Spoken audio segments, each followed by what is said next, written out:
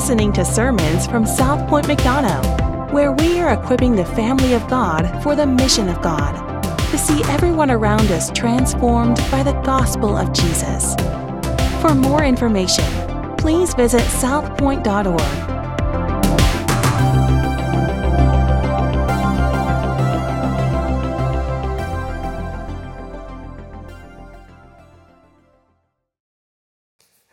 Maybe you're like me, does anyone else here live out of fear? Not live with fear, but you live out of fear. Maybe you're consumed with the expectations of others. Maybe your fear leads you to the point where you don't want to let anyone else down. And most of what you do is consumed by this pressing question: am I enough? What if I leave something undone? What if I'm not good enough? What if I'm not accepted? What if I'm not welcome? Anybody else there? And the rest of you might struggle with lying. But what if I could tell you this morning how you could make your spouse or your boss or kids, your teacher or your kids? What if I could tell you, or your neighbor? What if I could tell you, here's how you could make them happy? Here's how I could bring peace and solace and safety to your life. You would say, yes, give that to me. Finally, I know how to live peacefully with others. Finally, I can experience that sense of peace. But friend, this morning, what about your soul? Because we want to experience peace in almost every area of life. But what this morning about your soul? What would it look like? What would you feel like? What would the rest of life look like if your soul was safe? If your soul was at rest? If your soul could experience peace?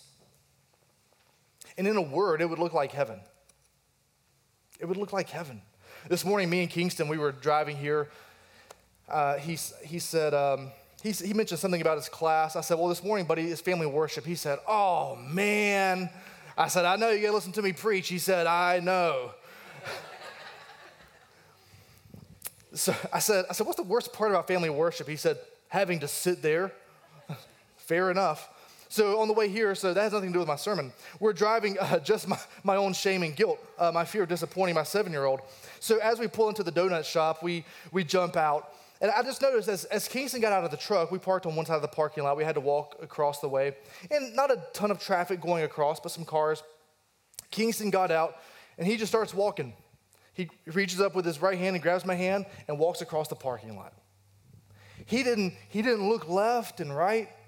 Are we going to make it? Okay, that car's coming right here. I think we can time it. He had Dad's hand. He was at peace. He knew, my dad's not going to let anything happen to me. I don't even have to look. You're like, well, you're a really poor parent for not training him. Maybe, probably, but maybe I'm a really good parent. All right, so don't hate on me. I'm fearful of you judging me. But I want him to know that, man, if I've got your hand, you can trust me. And he did. And I've never told him that. Hey, Kingston, I'm holding your hand. You don't have to worry about anything else in life. No, absolutely not. But he instinctively reached up and grabbed my hand. He didn't have a fear in the world because he knew my Father's got me. His soul was at rest even in that moment. So this morning, as we look at the Word of God, I want us to feel that presence of Christ that we see right here. Not just in an ethereal, outward, emotional type of way, but in a soul-satisfying, soul-safety type of way. One that grips our heart when we look at the Word of God. This is all we have this morning. The first thing that I want us to see, and thank you, Caleb, for reading the passage to us, but the first thing that we see in these first few verses is that Jesus walks the way of grief. Maybe you've heard of the Via Dolorosa. The way of grief is literally what that means. And so as Jesus is convicted of sin, if you haven't been here with us through the book of Luke, I would encourage you to go back and listen to those sermons. This is the very end of Jesus' life and his ministry. He hasn't sinned at all. But as he's convicted of creating an uprising, of being a rebel, he then takes his cross and begins walking toward the side of the crucifixion. So this is what we call the Via Dolorosa, the way of grief. But Jesus walks the way of grief so that we can walk the way of escape. And we saw in verse number 26, we actually grabbed this last week at the end of that passage, but we see Simon of Cyrene here, who is coming up from the country, and he laid on him, Simon carries this cross for Jesus. We don't know if Jesus was carrying the entire cross, but we do know that normally a prisoner would have to at least carry the cross beam. And so they'd be carrying that beam walking down the road. And this is Rome's way of saying, don't mess with us. If you rebel against us, this is what you're going to get. It's a sign for everyone else. And we see here the response of the people in verse number 27. Around him was a great multitude of people and women who were mourning and lamenting. That word lamenting literally means they were torn asunder emotionally. They were in the depths of grief looking at Jesus Christ. But notice what Jesus tells them in verse 28. But turning to them, Jesus said, daughters of Jerusalem, do not weep for me. What tenderness, what love and compassion that Jesus is taking on the wrath of the Father, the sins of me and you. And he says, don't worry about me. Worry for your own souls. Because while this is happening to me, and here there's an ominous warning about what's going to happen in 70 AD when the Jewish religious system comes crashing down. He says, don't worry about me, for behold, the days are coming when they will say, blessed are the barren and the wombs that never bore and the breasts that never nursed. He's saying, you need to worry about yourself. It's better that you never had kids. That's how bad it's going to be. The judgment of God, the wrath of God, while it's happening to me right now, it's going to be coming upon you real soon. So make sure your soul is safe. Verse 31, for if they do these things when the wood is green, in other words, he's saying, I'm perfect. It's really hard to burn green wood. He says, what about you who are full of sin? You're nice, dry wood. When the fire comes, you're going to be lit like that. The tenderness of Christ here on the supreme day of atonement, on the Yom Kippur, he looks at the women in the crowds. He says, I'm doing this for you. I'm doing this for your souls. Be ready. Be ready. Turn today. And then in verse number 32, we see this next section of scriptures here. He gets there, and this is where Christ is placed upon the cross. But we see that Jesus refuses to save himself so that we, friends, as Christ looks at us, so that we can be redeemed. We notice here it says, he was put there with two other criminals. History would tell us that he's put in between them. And they were led away. He was led away with them. They came to the place called the Skull. In other words, this place of Golgotha. Maybe you've heard everybody say Golgotha. Yeah, it's called the place of the skull. And I've been to Israel before. It's because it's this rock formation just outside of the city. And in the rock, there are hollows in it, natural formations, but it looks like a skull. And as you look from the city of Jerusalem, you look out, it looks like a giant skull. That's where Jesus was placed upon the cross. Especially according to prophecy, we know that Christ was placed outside of the city. So everything is happening according to the ultimate plan of God. We see here Christ is placed upon the cross. It's interesting that Luke just mentions this almost in passing. It says there in verse number 33, we just saw it. They got to Golgotha, the place of the skull. There they crucified him. There they crucified him.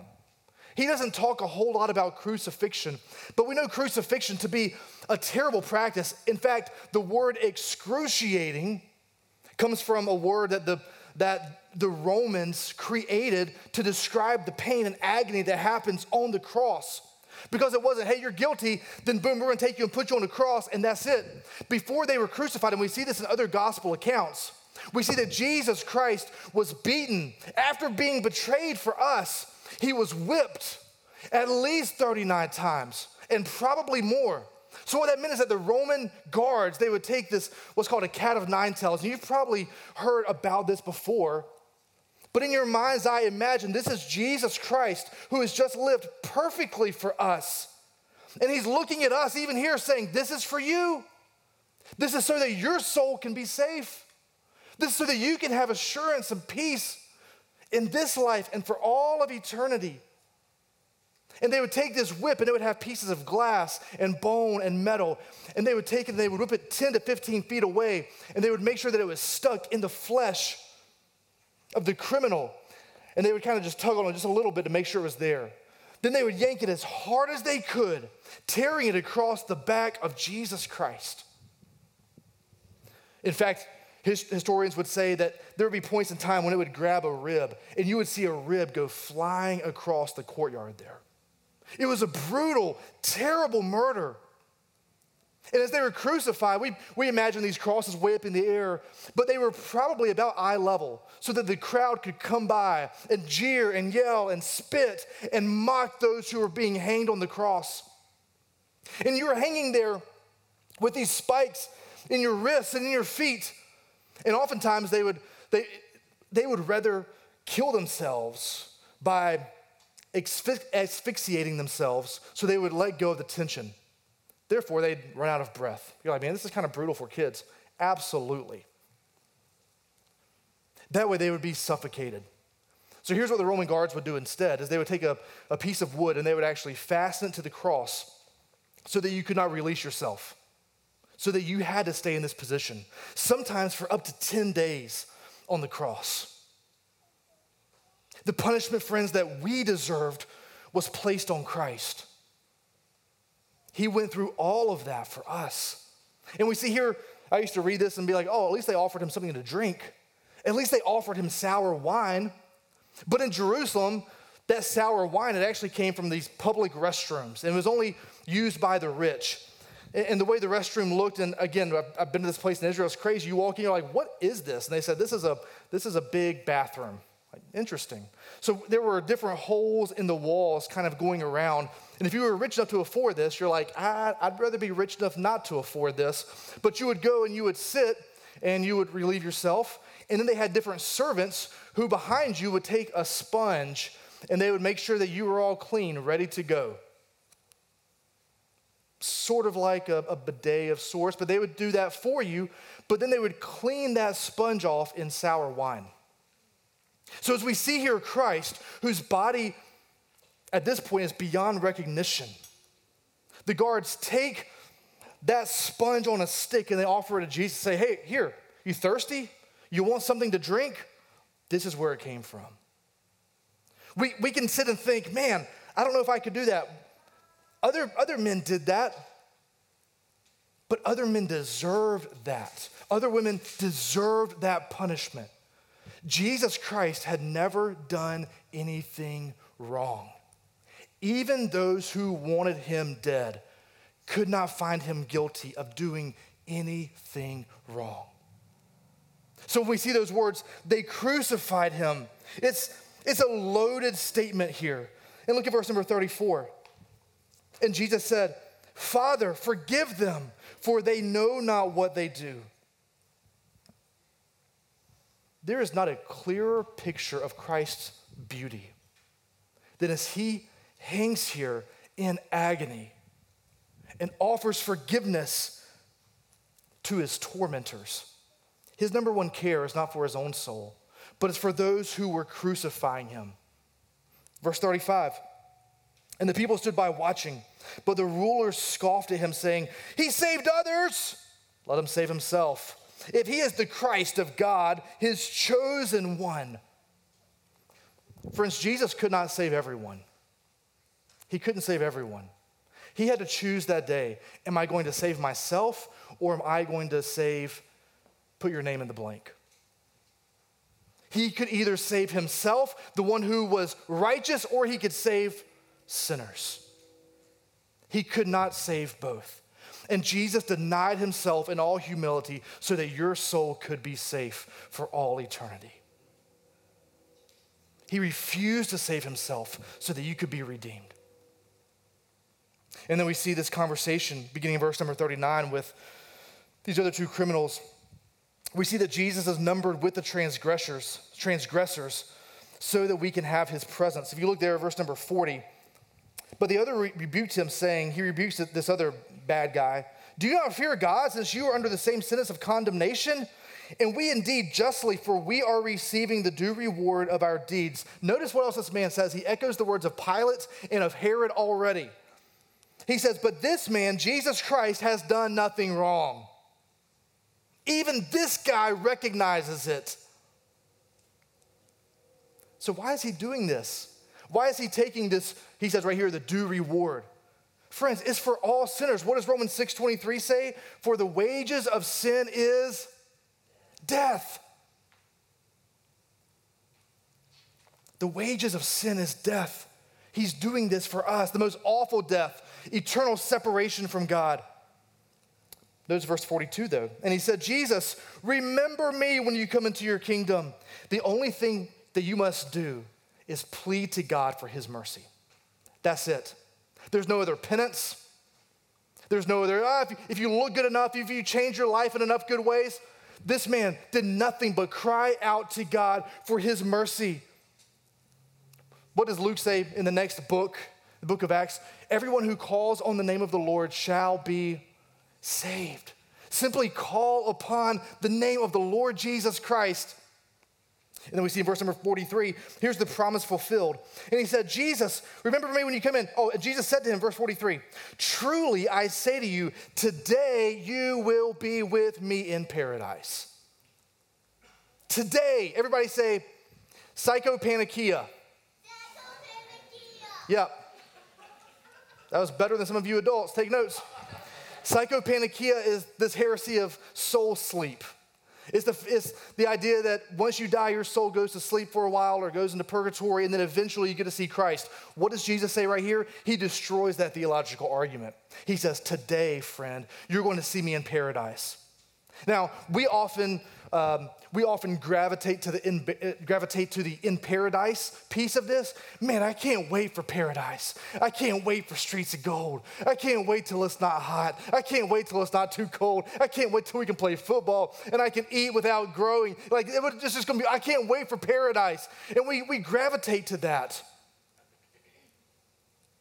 But we missed a couple of words right before that. Notice, today you will be what? With me. You know what's even better than paradise? Is being with Christ. What's better than any paradise that you can create on this world, any ideal, any better life, any best life that you can create in this world is being with Christ. Being with Christ. One of the traders beside Jesus said, come on, Jesus, why can't you save us? If you're the king of the Jews, then save us. The other one said, Jesus, simply remember me. One of these men wanted Jesus for what he had to offer. One of these men wanted Jesus for the sake of Jesus. Which one are we this morning? Do we run to Jesus because we long to be in his presence, because we love him, because he is sufficient, he is enough for us? Or do we want what he has to offer us here in this life? And I would plead with you to run to Jesus Christ. We see, picking in verse number 44, the death of Christ. And Jesus enters our deep darkness to bring us into his eternal life. He enters into darkness so that we can step into light. We see here it's about the 6th hour, and this would be noon, high noon. Their days, their hourly system began at 6 a.m. So at high noon, there was a darkness over the whole land until the 9th hour, so until about 3 o'clock. I want us to notice here in these next few verses, in verses 44 through 46, notice almost the reversal or the breaking of creation that we see here. Verse 45, while the sun's light failed and the curtain of the temple was torn in two, then Jesus, calling out with a loud voice, said, Father, into your hands I commit my spirit. And having said this, he breathed his last. In Genesis chapter 1, God the Father said, let there be light. Here in Luke 23, God the Father says, let there be darkness. In Genesis chapter 1, he said, I'm going to create ex nihilo, from nothing. I'm going to speak everything into existence, and it's going to be good. Here in Luke 23, he says, I'm going to make these things fail. They were broken. In Genesis chapter 2, we see that God the Father breathed life into creation, into humanity. And here we see that Jesus breathed his last. Adam and Eve in Genesis chapters 1 and 2, they had the presence of God the Father right there with them. They went from light into darkness, and their sin pushed them into shame. It pushed them into hiding. In Genesis chapter 3, after they had sinned, what does God put there at the entrance of the Garden of Eden, an angel with a flaming sword saying, "No admittance. Stop. You can't come back in here. My presence is off limits to you." But what does Jesus do right here in Luke chapter 23? He takes upon all of himself the wrath of the Father, and he steps into sin. He becomes sin for us. He steps into darkness. He steps into temptation. He steps into destruction, so that he can reach back all the way to the Garden of Eden and rip that sign down and say, no more is there going to be a sign that says, "Stop, do not enter." He says, the presence of God is open for you. I have done this. And the veil is torn in two. The veil that separates mankind from the presence of God there in the temple. He says, no more. A 90-foot double thickness veil. He says, it is now torn. Because of my sacrifice. You don't just get a better life. You don't get a better family. You don't get more money. You don't get less stress. You get me. You get my presence. There were a couple different animals used in this Passover week. We know this is the end of Passover. But in Jewish tradition, they had a couple of goats. One of the goats was slaughtered there on behalf of the people. The other goat they had was called a scapegoat. And that goat, the priest would take his hands and he would symbolically place the sins of the people on this goat, this scapegoat. Then they would send that goat out into the wilderness, or literally in the Hebrew, into the darkness. And he would send it out as a representation of your sin being sent so far away that you cannot see it. And friends, right here at the end of Passover week, Jesus Christ, he became the scapegoat for us. Our sin was placed upon him, and he took it into the darkness. He didn't deserve it. That goat had never done anything wrong.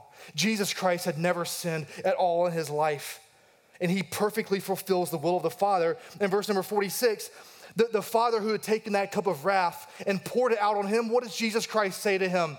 He says, "Father, back into your hands I commit my spirit." What a beautiful picture of love. That the Father would trust, that the Son would trust the Father that much. Have you trusted Jesus Christ with your future? Enough to say, man, whatever life looks like, however bad it gets, whatever it costs to follow you, I surrender all of this to you. Jesus Christ breathes his last. And then we see Jesus is buried in a tomb. We see that Joseph, who is from the Jewish town of Arimathea, he was a member of the council, but he was good and righteous. Notice, we see this phrase, he was looking for the kingdom of God. We saw back at the very beginning of Jesus' life, as we saw Simeon, who was waiting to see baby Jesus. And remember when they walk up and we see John the Baptist, he says, finally, I get to see John the Baptist. You got to see Jesus. Finally, behold, he is here. He was looking forward to heaven. This man, Joseph of Arimathea, was actually working with Nicodemus. If you remember from John chapter 3, they were the only two solid councilmen that the whole Sanhedrin had. And they were working together. We read about Nicodemus in other gospel accounts. And they take the body of Jesus. Normally what would happen if someone was crucified, there were two different options. If someone was crucified simply because of some sort of crime, the body was given back to the family. But Jesus was not convicted of any crime. He was convicted as a rebel, as a traitor of the nation of Rome. So what would happen with their bodies is they were actually taken out to the desert, and they were just piled up, and the vultures were able to take advantage of them. That would have been Jesus. But we see Pilate here, whether it's obviously we know the will of God is used overarching all things, but I don't know if God's changed Pilate's life. I don't know if Pilate had some amount of compassion. I don't know. But we know that Pilate told Joseph of Arimathea, you can have the body of Christ. He shouldn't have, but he takes Christ's body and he goes and he prepares it. He places it in a tomb. They wrap it in cloths. They put spices on the body. What's interesting here is this is a royal burial. Everything in verses 53 through 56, it indicates that this was a king. It also indicates that they were not expecting a resurrection. So even though they had seen Jesus this whole time and listened to him in person, the spices were given so that the decaying body would not stink. And they expected his body to decay. Now, I don't know what that says about their faith. We could take a lot of things and say, well, what about? But I would ask you, I would challenge you this morning, friend. We know the truth of God's word. And how does our faith look? We can look at these folks and say, oh man, oh, you have little faith. Don't you understand that Jesus has said this? Don't you understand the word of God says this? Don't you know right from wrong? But what if that mirror is turned and placed back on us? We're the ones who are broken, who have fallen. And we, like these folks, get to look to Jesus Christ, who is faithful, the author and the finisher of our faith. If you see in verse number 52 there, I think this is important for the whole meta-narrative of Luke. It says, this man went to Pilate and asked for the body of Jesus. We know that Luke is writing this book to whom? Theophilus. Yeah, we saw that in chapter 1 and verse number 4. He's writing it to Theophilus. This is important for Theophilus, this Greek young man, to know Jesus was actually dead. Pilate would have wanted to know that Jesus was dead. He's not going to, I think Jesus, I don't know, we don't know. Jesus had finished the work for each and every one of us. He paid sin's debt to the nth degree. He took the wrath of God on himself. May we not just overlook this because we sing songs about it, because we know this part of the story. But may we be reminded that all that needs to be done has been done. All that needs to be done has been done. And as Jesus hanged there upon the cross with his arms outstretched, friend, his arms are outstretched again this morning for you, calling you, welcoming you into the family, ready to embrace you. Not because of who you are or what you have done, but because all that needs to be done has been done. You are not too far gone for Jesus to redeem. You are not too good that you don't need Jesus' finished work for you. His arms are open wide. He welcomes you to surrender. He welcomes you to life. He welcomes you into his kingdom, a better kingdom. He was born. He identified with us as humans. He lived perfectly to fulfill the Old Testament law. He died the death that we deserve to die. And we're going to see next Sunday that he rose 3 days later, conquering, defeating hell, Satan, our enemy, so that we don't have to live with fear any longer, but our soul can be safe in the arms of Jesus. Amen? Imagine for a minute as we enter into this time of communion, which represents the broken body and the shed blood of Jesus Christ. But imagine for a minute if you're a Joseph of Arimathea or Nicodemus. Imagine prepping Christ's body as you take it off the cross. He has the holes there in his hand. He has the crown of thorns upon his head. He's been beaten, bloodied. Imagine the grief, the compassion, the tenderness of dealing with the body, knowing that those nails, those thorns, that blood, it was for you. It was for you. Such tenderness and emotion. And this morning, brother and sister, he wants you to know that his sacrifice was for you. That's why his presence on earth was necessary, because he loved you so much. This morning, this bread and this juice, as we physically, tangibly take this, it's an expression of the presence of Jesus Christ for you. So I would plead with you this morning to fall upon his mercy, revel in his grace. Remember what Jesus Christ has done for you. Rejoice, and in light of his sacrifice, repent of your sinfulness. Let's enjoy the presence of Christ this morning in communion as we partake. Family, you're invited to join me.